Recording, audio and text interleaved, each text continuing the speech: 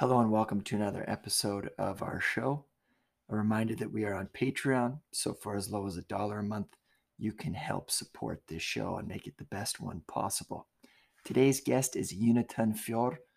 I most likely mispronounced that. Jonathan is from Sweden and he's part of our COVID-19 global tour where we talk to people from different countries and how they're doing in response to COVID-19. Jonathan is the host of the podcast Just a Convo that explores different perspectives on sometimes controversial issues like sex education and so forth. It was wonderful having him on the show. He talks a lot about what we can get out of COVID-19 in terms of adaptation and becoming better versions of ourselves. So he's looking at it very much from an optimistic perspective.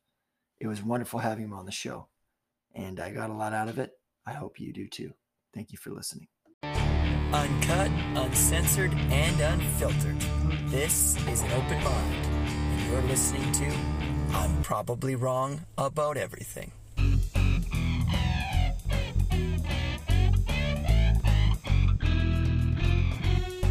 All right, we have with us Jonathan Fjord. AKA Jonathan. I would say it Jonathan. So, was I close? It was close. It was Jonathan Fors. Okay, thank you. Close enough. So, thank you so much for being on the show today. I was listening to your podcast yesterday while I was going for a walk, and I love the stuff that you have up there. It's quite eclectic. The most recent one that I was listening to was with I guess you could say it was a sex teacher. Yeah, sex educator, yeah. Mm-hmm. Yeah, but almost it sounded like a kind of a masculine sex coach, like for men. Yeah, he was focusing on, or is focusing on men specifically, to kind of get their help men improve their sex life and in return improve their relationships overall. But the way he goes about it, in my opinion, I don't want to bash him. But in my opinion, is almost. I got the impression that he objectifies women a little bit, and that's kind of where like we said a few moments ago, I kind of struggled with it a bit. Yeah, I'm not super familiar with this guy, other than your show was my introduction to him, and it sounds like there's some misogynistic undertones, perhaps. Yeah, exactly. Yeah, his web. Actually, let me pull up his website, donofdesire.com.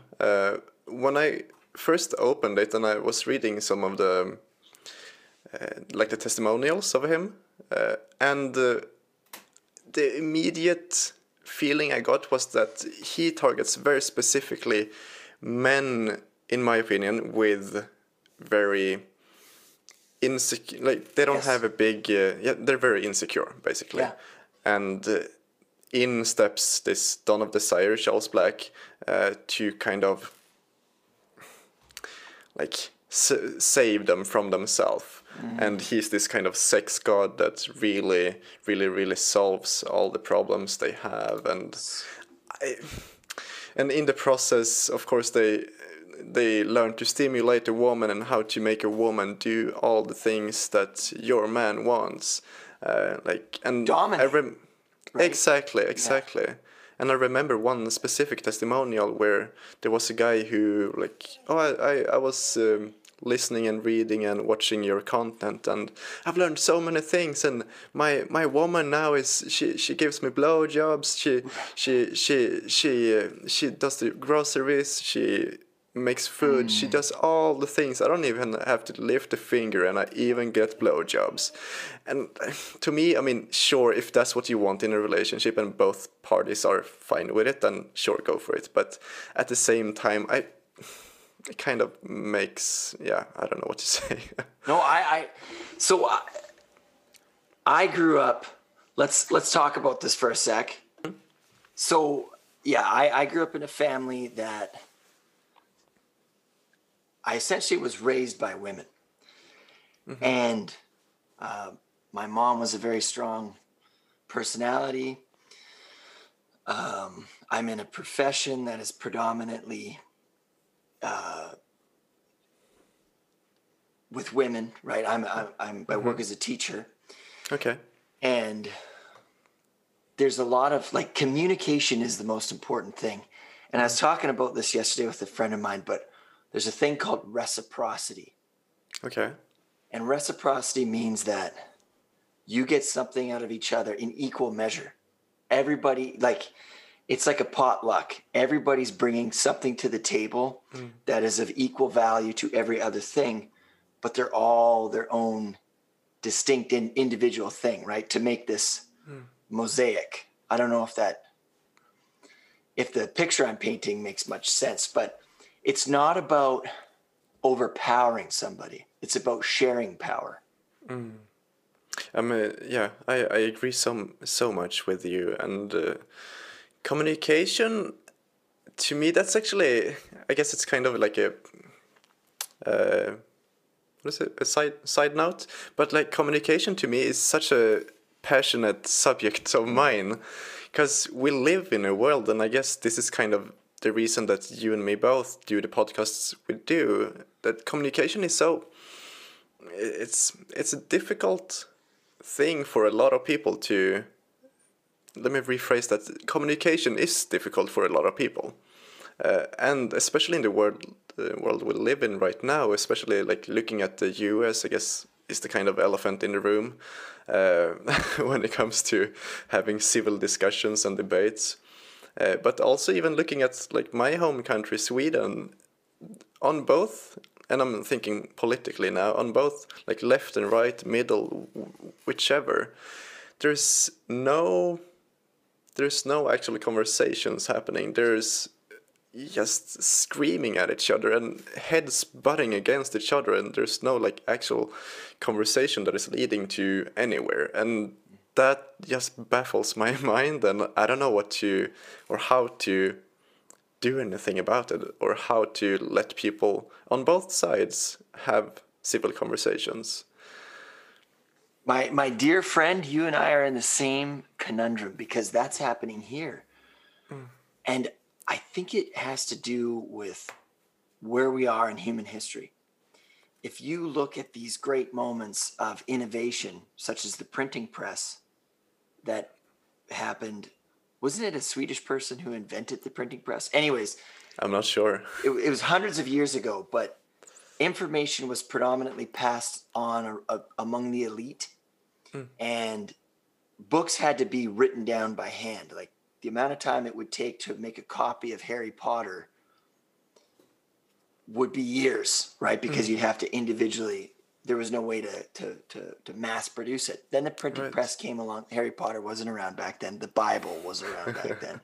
But the first book that they were able to mass produce was the Bible. And when that happened, different groups started getting copies of the Bible in their different languages. And then, as we know in religious practices, is different groups saw text different ways, and then they started butting heads with each other, and there was this development. Again, I'm not a historian, but this is the Coles notes of what was happening. There was an information explosion, and there were people that were resisting this change, and that's why you had in France people like the Huguenots and the whatever, these religious groups all killing each other, right? Protestants, because there was a Protestant Reformation, so on and so forth. Today, we have the internet, this mass explosion of information, and you can read whatever you want to read on the internet. But what happens there is that you're reading what you already agree with, when really what we should be doing is listening, like you say, to the other side, and just trying to, like you say, it's just a convo. It's just a conversation. Let's have a dialogue here, right? The books that I sometimes am so resistant to read, those are the ones that I should be reading. Yeah, like you said, on online and social media and internet in general, you read what you want to read, and that's both great, but it's also a problem, because you will read what you want to read. Exactly. And the things you want to read are usually the things you agree with. So if another person says something that you don't necessarily agree with, then you will most likely just read the title perhaps and then move on. Yes. And that's a problem. And I think social media is being blamed too much. I think people are blaming social media for the things that are happening in the world we're living in. But in reality, I mean, social media is just a reflection of us, of humans. Because without us, social media and the internet is nothing. There's nothing there if we're not taking part of it, if we're not creating things on it. So to blame social media is such bullshit, in my opinion. Yeah. Well, you reminded me of the Greek myth of Narcissus, and how he just looked at the pool all day and looked at his reflection. Now, I don't know the myth totally, but something happens that is his undoing. But narcissism is this idea of you're so self-absorbed. And like you just said, you like, it was kind of like, oh yeah, that was like an aha statement. It's just a reflection of ourselves. These algorithms, it's not some maniacal beast that's trying to control us. It's us being controlled by ourselves. And to say to say that the algorithm is pushing content down my throat. Yeah, sure, in some degree that is true. It feeds us with what we want to see, but then again, it does feed us with what we want to see. So if you actively read something that you wouldn't normally read, then you will be fed with more of the same. And so if you do read a lot of, or watch or listen to or whatever, a lot of different content, then you will be fed with a lot of different content instead of just one and the same topic. I call it, you have to fuck with the algorithms. Right? You get this side and you get that side. And then what's happening is it's like, I don't know what this person wants.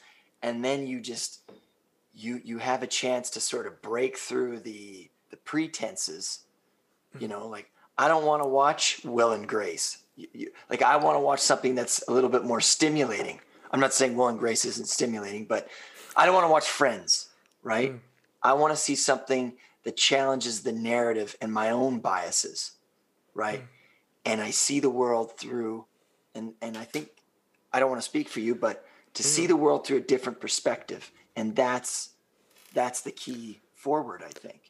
It is indeed, and to your point, to make it very, very clear. For example, when I used to do more or kind of just marketing still, and so I'm very much into the whole way social media works. But for example, when you make a new, let's say, Instagram account, your explore page will be a whole bunch of random things because the algorithm doesn't have any kind of data on you. You're some kind of blank page, so it doesn't know what to feed you. And so you can see some fitness content, you can see some memes, you can see inspirational speeches, you can see all kinds of different things. But then when you open, for example, a meme, then you will be fed with 10 more memes. But then maybe you don't open those memes, so you will continue being fed with a lot of other things as well. But then you open an inspirational speech and you are fed with 10 more, and you open another one and you're fed with 20 more, and you open another one and you're fed with 40 more. And so then it starts getting more and more data on you, and eventually you're a fully fledged inspirational speaker. Well, I've often wondered what my algorithm thinks that I am. And I think it believes I'm like a middle-aged woman or something like that. Some of the stuff that I get, it's like, that is just not what I would ever watch. And that's because you're not giving it the same, you're giving it something that it thinks is reflective of something else, if that makes sense. Because it only has so many, perhaps, archetypes in what's being created. Because it's creating it as it goes. Yeah, and actually, there is. You said you would love to know what kind of data is like they have on you. Actually, you can get a very detailed view on it of what Google has on you. If you go to adssettings.google.com, then, and if you're logged in, of course, then you will be met with a page of a whole bunch of hundreds and hundreds of different data points, essentially. I should try this. Yeah, adssettings.google.com. And there you will see all the different things that they know that you like. And I'm looking at it right now, and there's literally hundreds of them on me. Is it for com? Is it COME? Yeah. Okay. Why is it COME and not COM? COM. Oh, no. Yeah, no. COM. Okay. Oh, okay. No, that's all good. I see it. Just because that's the one that popped up. Oh, yeah. Mm-hmm. So, okay. I'm so bad at multitasking here. I'll have to try that later. Yeah. Because I'm like, oh, yeah. Wait, so are you looking at yours right now? Yeah. For example, apparently I like indie and alternative music. I like speakers. I like jazz. I like house renovating. I don't know why. I don't even have a house, but I guess I've searched for it at one point. I like dogs. I like shopping. I like home and home decoration. I like nature life. I mean, I could go on for an hour. There's hundreds of them. That's crazy. Okay. Yeah. Okay. I have to find mine. No worries. Okay, so I'm 25 to 34 years old. Bingo. I'm male. Yep. Mm-hmm. University of Northern British Columbia. Never went there. Real Canadian Superstore. Okay, let's... So the top ones are the different stores and different brands marketing ads to you. Whoa. And then below that are all the interests. It's still quite vague. Yeah. But it's...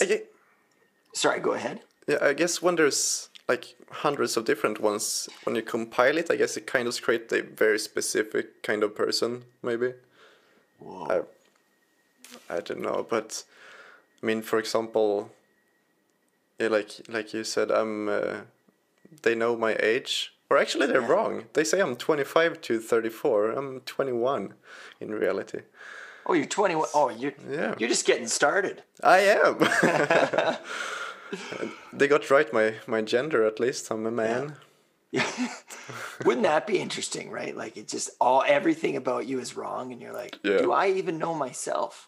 Because, like you said, it's a self-fulfilling prophecy. The things on the internet, it's what we're looking into. Yeah. What do you think? Oh, sorry. No. Go ahead. What do you think about the topic of engines and social media tracking you? Like, for example, Google, they obviously track us. What do you think of that? I was having a conversation with a friend of mine yesterday about this. And again, it's just, what are we in our nature versus what are we in our evolution? Like, where have we come from and where are we going? And our bodies, our DNA, we've been animalistic far longer than we've been civil. Right. So I think Thomas Hobbes said, life is nasty, brutish, and short. We've been that way for, 100,000 years. And we've only really been this way for 5,000 years in the sense of like creating a society. But really right now, this is quite new. This is like the industrialization, going back to these moments in history where there's these explosions in technology. That again aren't exactly explosions, but they're building up, and then there's a plateau moment, and then right. So with the internet, this is that thing, right? And I think the fact that it's tracking us is, not to sound science fiction, but it's building up its own kind of power and propensity, I guess, right? Because this, I don't know how you could ever go back from this. You can't. No. I mean, I guess technically, of course, you can go back, but no one is gonna want to go back. Yeah. People thought that and- about television. They're like, this is going to destroy humankind. Or they even thought that about the radio, right?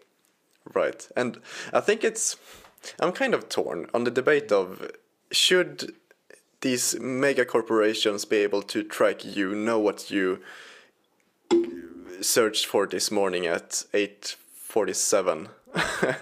Should they know that? And my take right now, and has actually been for most time, that I guess it actually I don't even know what my take is on it, but I think that it is okay because I mean, okay, I do like Facebook advertising. I know it's kind of not like the palm of my hand, but kind of inside and out. And sure, you can target people very specifically on interests and locations and all that, but at the same time, you can't target one specific person in, let's say, Stockholm. I can't target Jonas Andersson in Stockholm, because that's impossible. But I can target people similar to him, and that to me makes a very big and important difference. Because if I was able to target one specific person, then sure, yeah, I would see a problem with that. But if I'm able to target a specific kind of group, I think that's kind of okay. Yeah. You want to get the most fiscal, assets out of a person. You want to get the most money out of the most people. Right. So for it to cater specifically to you, well, what if you're not, you're a minimalist, you don't buy things, then it's a waste of time. But if it's constantly collecting data, well, you're doing the job for it. It doesn't have to do any work, right? And then from those numbers, the ones and the zeros, it finds things that are relevant to you, the individual, based on what you've done. It's like it's this crazy self-automating machine that's run by ourselves. Yeah. And I've actually spoke with another individual called Gary Phipps for my own podcast a few 2 weeks ago or something, and I said the point of people always complain that I don't want Facebook to track me, I don't want Google to track me, I don't want these platforms to track me, right. But at the same time they are signed up for these very same platforms. You're using and that exactly, and that to me is so stupid. How can you complain? Yes. But then use that very same service? Yeah. I would accept that if you complained and didn't use the service, then okay, yeah, that's a valid argument. But if you use the service and then complain on the very same medium, then your argument is invalid. It's like suing McDonald's. It's like suing McDonald's for making you fat.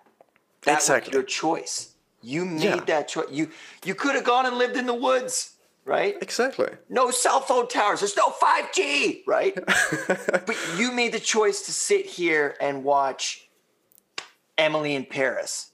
That's your fault, You're the one watching Netflix. Not you, but I just mean the individual. Yeah. And this kind of dovetails nicely into what this project is about, and that's COVID-19 in the world. Right. And we've all been kind of forced into our homes, and we're having to sit with ourselves. And that makes us, I know we're spending more time on our technology, and I'll speak for myself. I know I am too. And that is something that it's a double-edged sword. There's places in the world, I was talking to a guy from Nigeria yesterday, and the internet and COVID-19 has allowed people, and I'm paraphrasing what this individual was telling me, but we're at a moment when information is coming in, we know we can get information out, and what we're seeing in the way that we live is way off from how lots of others are living. We can do better. We can mobilize. And it's just like the printing press, right? there were people that saw, they realized there was more to their situation, and then they went and they pursued it. And that's kind of what's happening. What this person was talking about in Nigeria in their show, Eye of Africa, which is awesome, by the way. You got to check it out. So I just did a plug for him. I thought, why not? Yeah. But how has COVID-19 been for you? One thing that I've realized now, going through a pandemic, is that I don't spend a lot of time with other people. As funny as it sounds, I'm very isolated naturally, and if that's a good thing, I don't know, but that's the reality. And because, to be completely honest, I haven't changed my life at all. Nothing in my life has changed at all. I guess the only thing changing is a little bit at work, because you need to change things when you work with people. Right. But I'm living my life just as I did 2 years ago. And however, what has changed, I guess, is how people's attitude towards distance. I don't know where I'm going with this, but I think that Swedes in general, Swedes naturally are very isolated. They keep their distance. And I know this is a very cliche thing to say about Swedes, because when people outside of Sweden speak about Swedes, they usually say that, you stay 5 meters away from each other and you don't talk to each other. And that's kind of the way Swedes behave, according to outsiders. And for a lot of reasons, I think that's true. But also, I think it has become a more before COVID. It was kind of an unspoken rule, but now it's a written rule that you do need to distance from each other. But yeah, I don't know where I'm going, but my life hasn't changed at all, to be completely honest. Have you had, with this sort of mandatory arrested development, we're having to sit with ourselves, do you feel like you've gotten something out of it, or? Yeah, I know you, or I mean, I've always been very interested in myself. That's a funny statement to say, but I've always been very interested in how my mind works and how my body works and how I work as a human being. And I've always been interested in developing it further and improving myself. And I think, even though I did say that my life hasn't changed that much, my attitude towards doing certain things, I think, has changed. Because before COVID was a thing, there was always people, or not always, I'm not that popular, but sometimes people are asking, do you want to do this? Do you want to party? Do you want to do things? And I usually said no most of the time, because I'm not really that kind of person. I'm very happy and comfortable with myself, and I like the company of myself. Yeah, that's a fine statement to make. Yeah, it is. But now with COVID, no one is really asking, do you want to join 20 other people and party in a closed off little apartment of 20 square meters? Right. And no, thank you. And so I think the attitude of being alone and being with myself has become more okay in a sense. And although it's not something I think about every single day, but when you ask the question, I do realize that I think that the attitude has changed. Mm-hmm. Yeah, for the better. Yeah, for the better. Better. Yeah. Because I used to be, and still am, a very social person. Mm-hmm. I don't know if you're picking up on that. I am. But yeah, right? And when I was in my 20s, and I talk about this often, there was a period of I just like shutting my mind off. because it was like a hamster on a wheel, like, and you want to quiet it. And so I would distract myself while doing things I enjoyed, going to parties, hanging out with people, but I was distracting myself. And I think with COVID-19 and us having to be home is that we have choices. We can distract ourselves or we can step into our purpose. And I think that we all have an individual purpose, but we have to find it.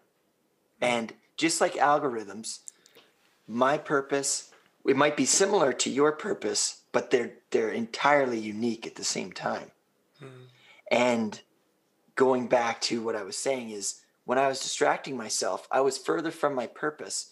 And like any addict, not saying that, not comparing myself to people with separate addictions or anything, but like anybody it's an insatiable appetite. You just want more of it because you're filling a kind of a void, because the void is your purpose.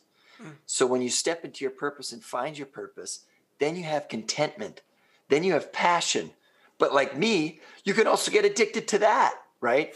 So right. And I have a young family, and it's just knowing the balance. But for me, it's the choice between distraction and purpose. I don't know what your thoughts are on that. I think what I'm getting from what you're saying is that I think when a lot of people, like, there's different kinds of people. There's like introverts, there's extroverts, and there's ambiverts, I think it's called. I like that, yeah. Omniverts. Yeah, omniverts. And introverts, like myself, I'm very comfortable with the COVID situation because I'm happy here.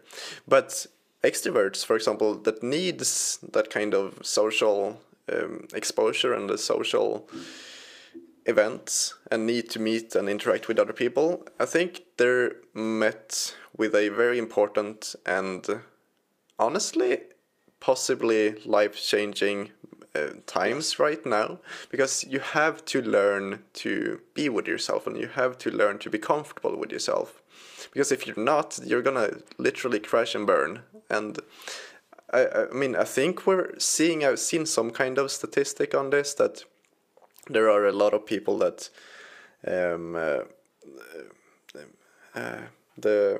issues of mental health are rising during the times we are in.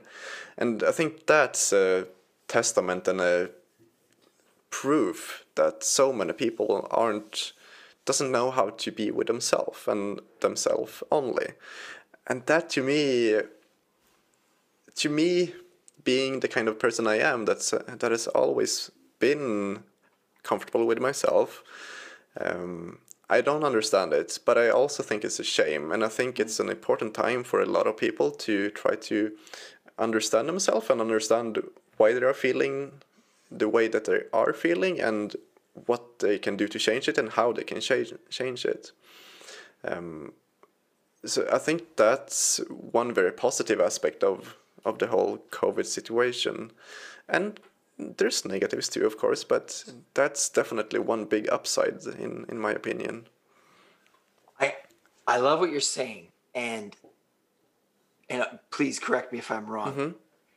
This is an opportunity to, like you say, find comfort and understanding in ourselves. Mm-hmm. But there are people, and I was having a similar conversation with a friend of mine, there will always be bad actors. So we all have this opportunity to look within ourselves and accept ourselves.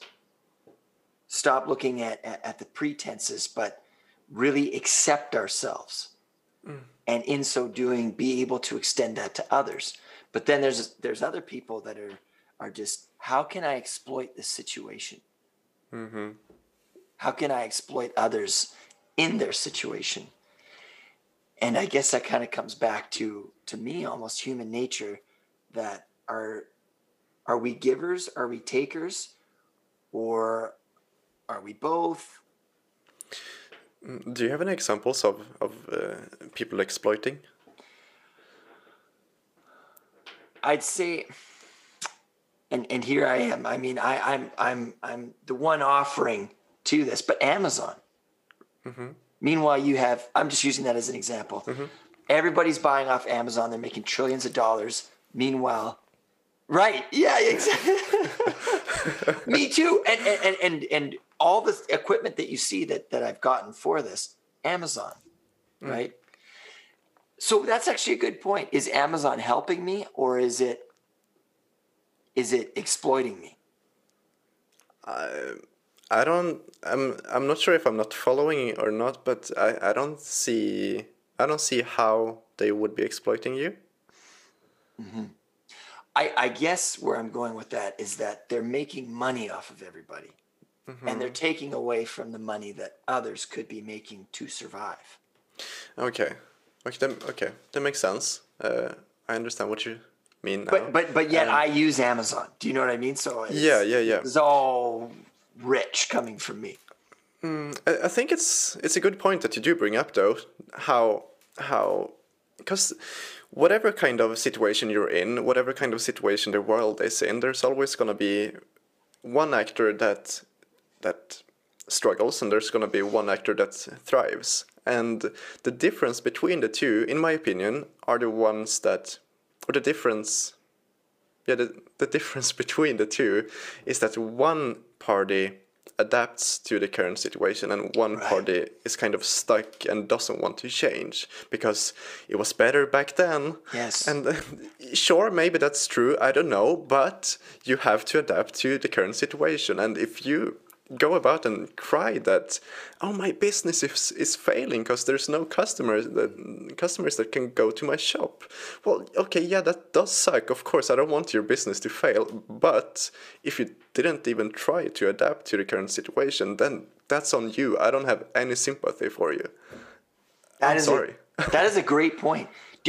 Have you ever heard of a term, a Luddite? A Luddite? No? They were the people that when the not the printing press, but the textile thing took off, they were worried that the textiles, these machines, would take everybody's jobs. So they went around breaking them. They're called Luddites. Going back to people who thought radio's out, oh my God, we're all going to lose our jobs, right? It's over.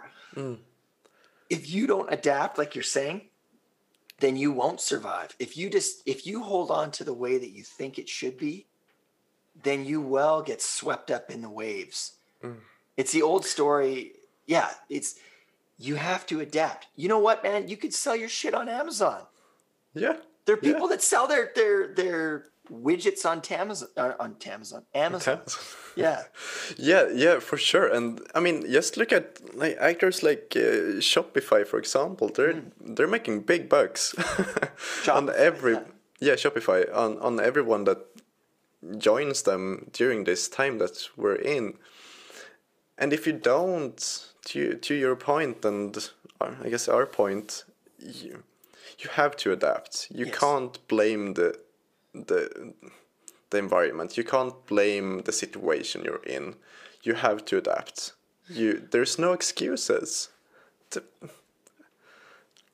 I always say, like, I love talking to older people because it sounds like you and me, we like the same thing. We love learning. We have a growth mindset. We don't have a fixed mindset. And a lot of people have a fixed mindset, and that's that you're either born with an innate ability or you just don't have it. Whereas a growth mindset is, I can train this. I can become better at this. Michael Jordan had a growth mindset. Soren Kierkegaard, he was from Denmark. Damn it. I was trying to bring up somebody Swedish. Anyways. Almost. He had a growth mindset. But a fixed mindset is just that. It's back in the good old days. People who say that, like, oh, back in the good old days. Well, good for who? Exactly. Right? Good for who? Yeah. And you have to adapt. Exactly. And for example, I work in a retail store in the middle of like my local town. And for the past, I guess for a long time now, but we're seeing it very very apparent right now during COVID. There's a lot of stores that are closing down because there's not enough physical customers coming to the store. and there's what is it called? Like a super. What is it called? There's a store? play. No, there's a mall, Yeah. a huge, massive mall, about 10 kilometers away from like the central town, and for a long time now, for a few years, more and more stores have been moving to that mall, and now it's massive. It's absolutely massive. There's literally several kilometers of stores, just stores, like no houses, no apartments, just stores. And I love it because there's there's so many things you can buy locally, but at the same time, like the central town is dying because there's no stores, and with no stores there's no people being there, and so slowly but steadily it is dying off. And so I work in a store in the middle of the town, in the middle of the city, and recently it's a tech store that I work at, and recently another tech store closed down because they couldn't support themselves, but they moved to Birsta. That's the mall, Birsta. And there's a lot of customers coming in and saying, "Oh, you must be feeling such a worry that you're gonna close down, and don't you think it's a shame how there's no stores left?" And I've had this conversation like 100 times now with so many customers. Yeah. But my thoughts are always that, yeah, sure, it is a shame, but also it's a new time. So like something else is gonna take its place. Right. Something new is gonna come. Sure, it may be empty for a few years, maybe even like 5 years, but after that time you will see something new, because there can't be empty. What is it called? Locales? Do you say that? Locales? What? Empty. Like vacant, just empty. Okay, yeah. The space will be used. Exactly. The space will be used because at some point someone will want to use it for something new, for a new business idea. Yeah. And that's actually, there is one, it's called Pick Pack Post, and it's a post office essentially, but they've adapted to the online retail that we're in the middle of right now, because it's not just a post office, it's also a store. It's a very weird mix, but it works very well. They have like changing rooms that you can try on clothing, and they pack if you want to return clothing, for example, they pack the thing again for free, and it's all kind of a service thing where you can pick up your packages and return them if you want to, and then leftover boxes and such they sell to anyone that wants to buy it. And I guess it's just kind of an example of how you can adapt to the current situation, because I've never seen that, but I love it. Well, you're right. The postal service is a great example of evolution. People don't necessarily write cards to one another anymore, but now they're sending their trinkets to each other. Like, that's a system that has adapted to the market that we're in. And I am not a market person, but we need to see that there's evolution has to happen. Like you're saying, we have to be growing and adapting. What's the biggest... No, go ahead. Sorry. I was going to say, at my work, I would consider the company I work for a very forward-thinking company, and I love it. I'm so happy there. Actually, a side note, I work 50%, but I feel like I'm earning like 100% salary, so I'm very happy there. That's awesome. Yeah, and my colleagues are amazing. But that's a side note. Yeah. But that's the goal, though, don't you think? Like, to work, to not expend yourself. Exactly, yeah. And that leaves time for what I'm doing now. But what I was going to say is that they're a very forward-thinking company, in the sense that now during COVID, there's less and less people visiting our physical stores. But the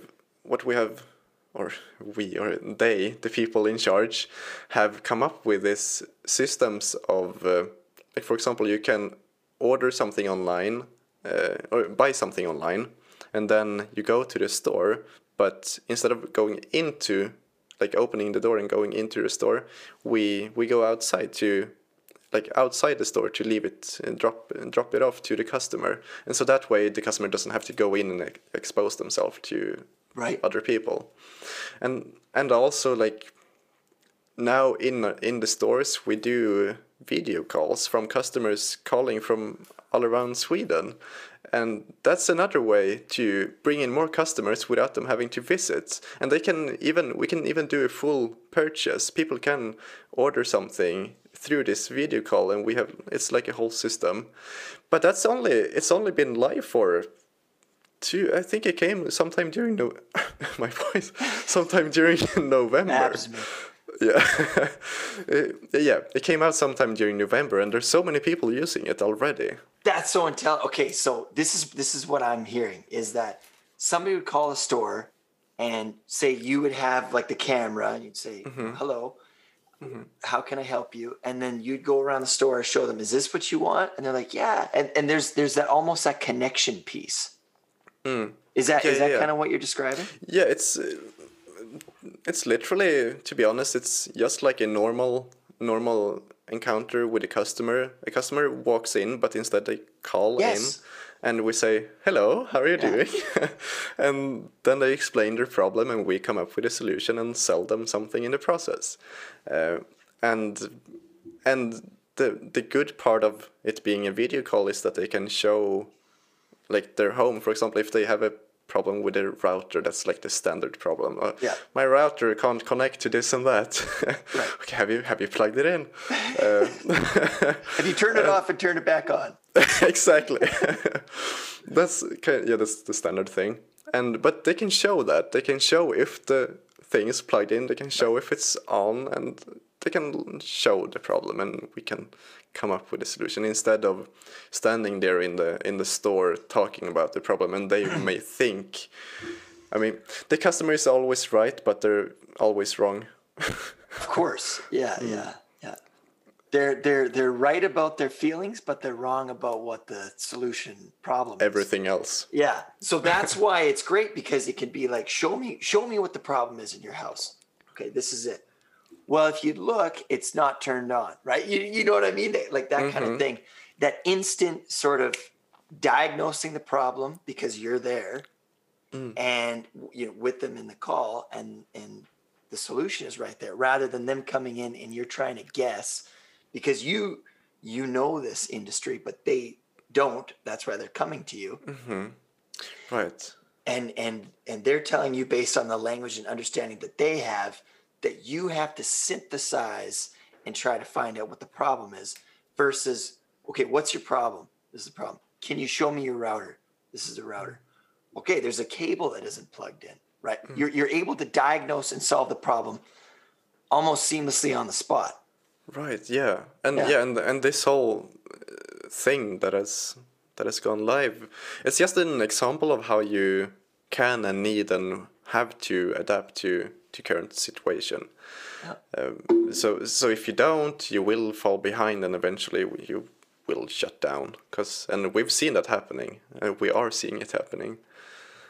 What's that saying? Necessity is the mother of all invention. So I haven't heard that, but I like it. We've been in COVID, and everything's shut down.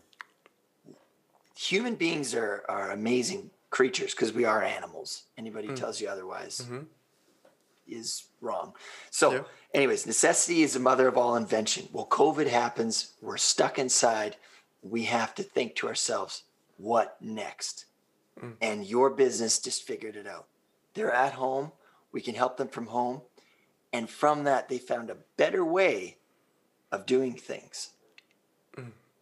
Yeah, exactly. And the point is to adapt. And I get so annoyed when people complain without being willing to adapt. I don't understand. Why do you complain but you don't even try? That even kind of it brings it back, and I can't even believe we're already at 48 minutes here. Yeah. Holy smokes. But it brings it back to what you're saying about exploiting weaknesses. Well, you didn't necessarily say that, but you're this guy Charles Black, who he looks at weak men. There's something called. I'm gonna turn off. So this kind of brings me back to this idea of Charles Black, and again, not to put words in his mouth or anything like that, but it's almost like we're trying to get back to the good old days, back to the days when a man was a man and a woman was cooking and cleaning and all that bullshit, right? That's not the way. That's just not where we're going. We can't get back to those days. We're moving forward. Yeah. Right? These misogynistic undertones, that's gone the way of the dodo, my friend. For sure. And I think, although this goes to a topic of like understanding and accepting, because I think although we, I assume both of us consider his teaching, and again, I don't want to like bash him, because he was a very nice guy, and if he listened to this, I want you to know that you were a very nice guy. I enjoy talking to you. But at the same time, his teachings were kind of bullshit in my opinion, and it seems like you agree with that. But also, he doesn't think that, and his, I guess, students, you can call, doesn't think that it's bullshit. They believe it to be true, and in their relationship, that brings happiness and joy. And if that's something that both of them want, then who are we to complain? Cults believe that they're true. Do you know what I mean? Cults believe that, and that's bullshit, right? Anytime. I'm. Let's separate from that. But going back to equity and reciprocity is, I learn just as much from my wife as she learns from me. It's not just it's my way or the highway, right? There are times when I have to make an executive decision, and there are times when she has to make an executive decision. But what it really comes down to me, is insecurity.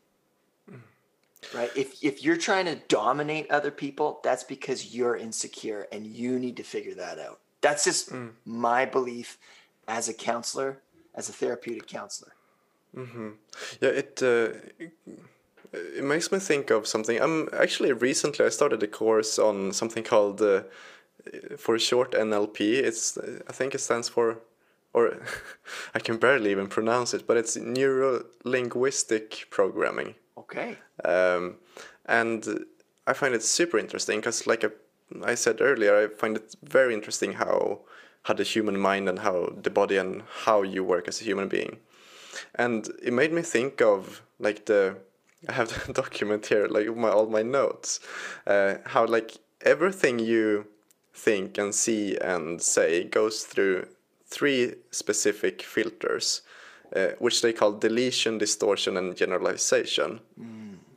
And just to explain it very quickly, deletion is essentially like the brain excludes all information not relevant to the task at hand. And distortion, filter number 2, is how the brain perceives different objects in the world. For example, if you see a snake or if you see a branch laying on the ground in the woods, you may think that it's a snake because at some point you experienced a snake biting you. So your brain distorts that branch into thinking that it's something dangerous. That's distortion. And generalization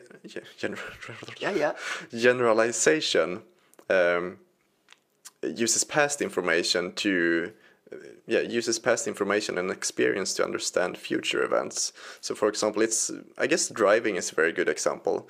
If you always drive one way to work from your home, and there's this intersection where there's never any cars, so you just go straight ahead because it's safe, no one's there. But then one day there's another car that goes the opposite direction and you crash. That's the result of your generalization, that filter. What you're describing, have you ever heard of cognitive dissonance? Yeah, I've heard of it. I don't really know what it is though. But Well, cognitive dissonance is, let's say you thought everything, let's say every apple you've ever had was bad. Okay. I don't know how the hell that happens, but anyways. And then one day somebody's like, hey, try this apple. And you have it, and it's the best fucking apple you've ever had in your life. Then you're like, whoa, everything I know about apples is probably wrong. That's cognitive dissonance. So exactly what you're saying, there's deletion, distortion, generalization. And this cognitive dissonance to me is the next step. That's when you have to integrate, right? You have to take this new information and you have to disassemble your generalizations to make it fit. Or if you don't make it fit, then you live at odds with this new information. Yeah, and I think it's about understanding that your brain and your mind does these things, and if you're aware of it, you can know that, okay, I saw this branch and I got really scared because I thought it was a snake and I was gonna die. But now when I stop and think about it and I take 5 seconds to breathe, I realize I'm safe. There is no snake. There is nothing to worry about. And I think when you're aware of that is when you can achieve really great things. And for example, the one thing that comes to my mind is like, what is it called? Winter swimming, winter bathing, winter... Wim going Hof? into... For example, yeah. You go into Cold freezing therapy. cold water. Yeah. Yeah, cold therapy, essentially. Being the Swede I am, and I'm sure you living in Canada, I'm sure you know about this too, of like, I love, it's the best thing or one of the best things I know, to find a spot in a lake. There's ice everywhere, but there's one spot that someone has like dug a hole into, and take off all your clothing and go into it, and you're in full on panic. Right. I can barely breathe. But you feel it, and you're aware of it, and you know that if I just endure this for 10, 15, not even that, seconds longer, I will be fine. And I will be able to breathe slower and careful. Yeah, regulate. And that's a very concrete example of how you can be aware of how your mind works. That's a good point. And and it's almost like we're at odds with that. It's like we don't want to accept the information. We're clashing with it. Again, like you said, adapting. Your body adapted to the cold. And if you fight it, you die. You know what I mean? And then you die.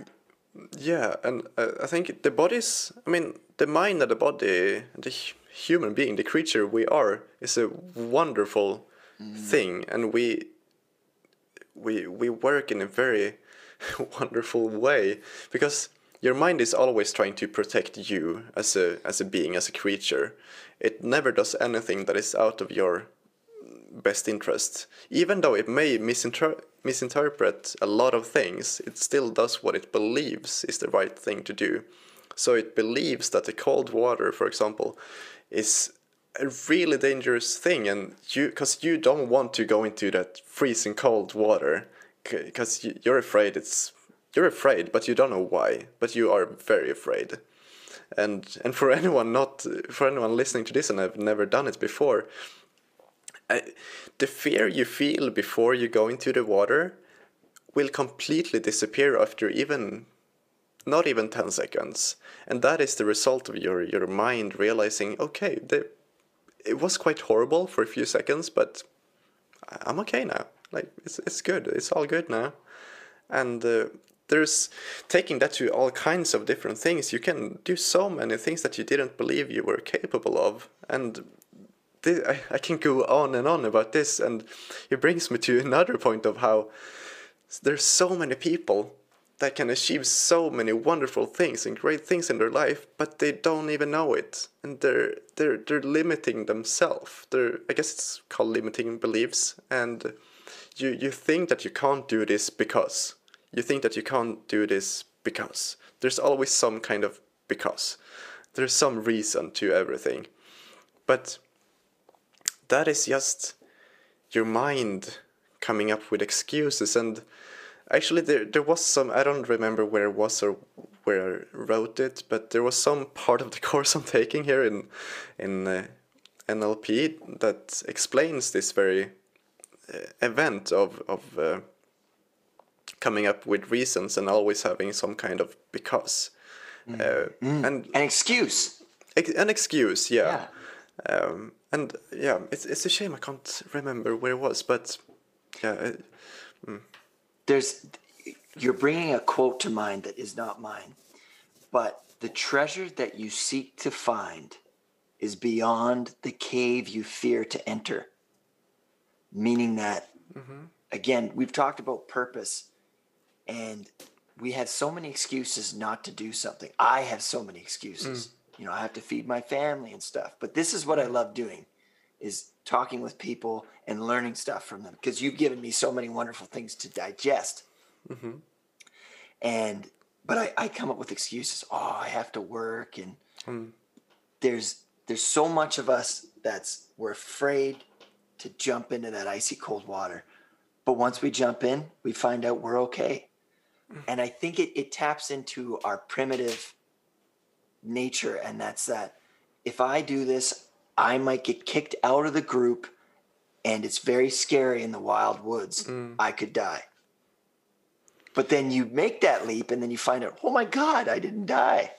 Right. Yeah, exactly. And I mean, I'm a very active guy. I love working out in different ways, and I run. I love running. It's literally my therapy. It's the best thing I know, and I do it every single day at the very latest 7 a.m. in the morning, and I start every single day like that.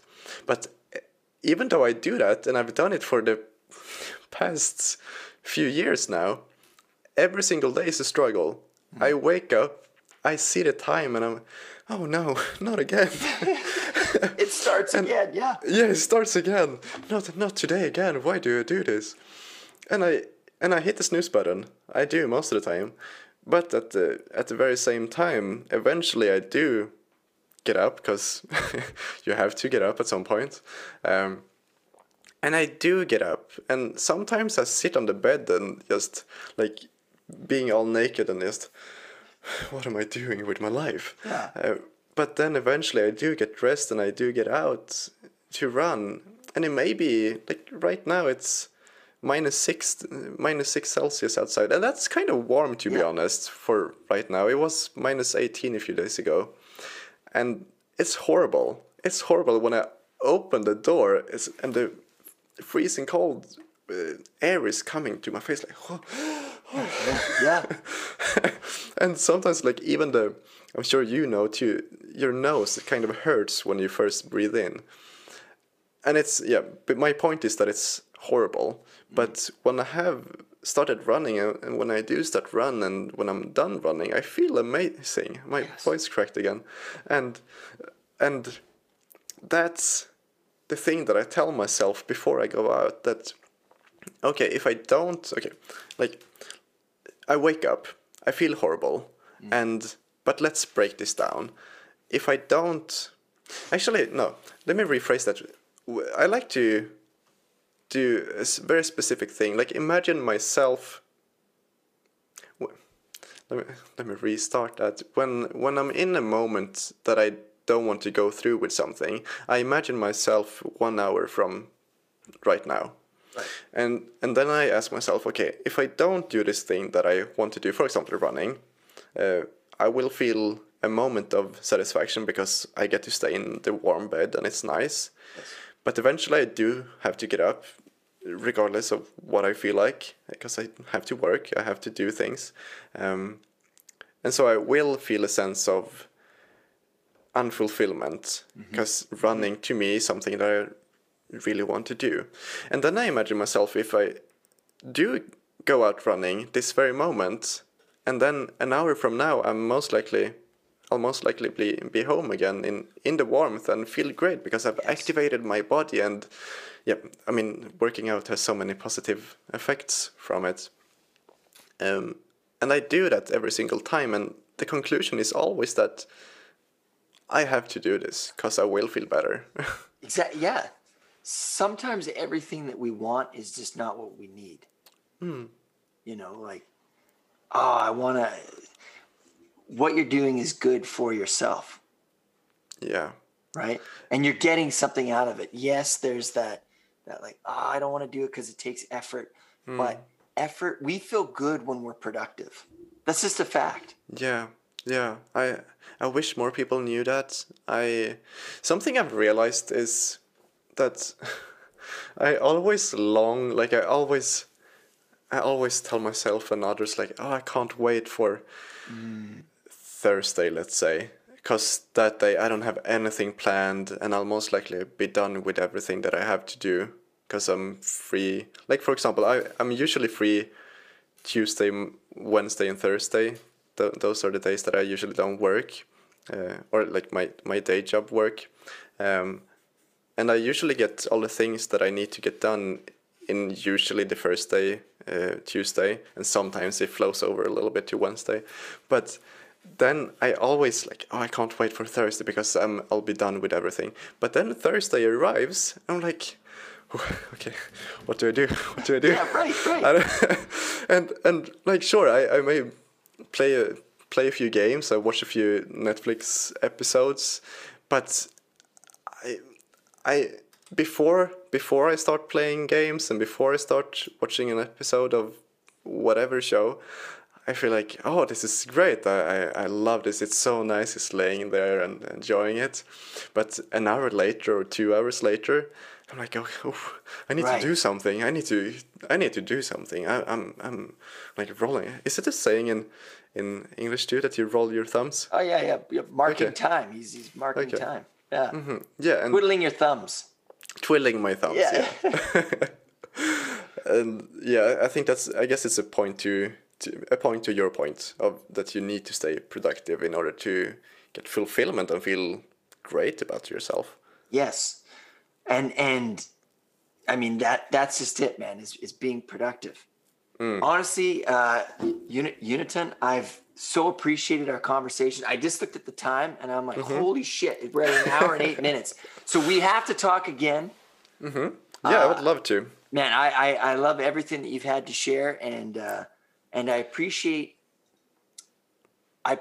good conversations. And your show, Just a Convo, is very much about the self-purposiveness of having conversations that take time. It's not about how can I win this, it's about how can I understand this. And I really appreciate the work that you're doing. And thank you for telling us about how things have been for you in Sweden and with COVID-19 and what you've gotten out of it. Yeah, of course. Thank you. It was we've had such an interesting and really, I love the conversation we've had. Well, we're going to have it again then, my friend. For sure. Yeah, you're more than welcome to be on my show as well. Awesome. Well, thank you very much and take care. Thank you.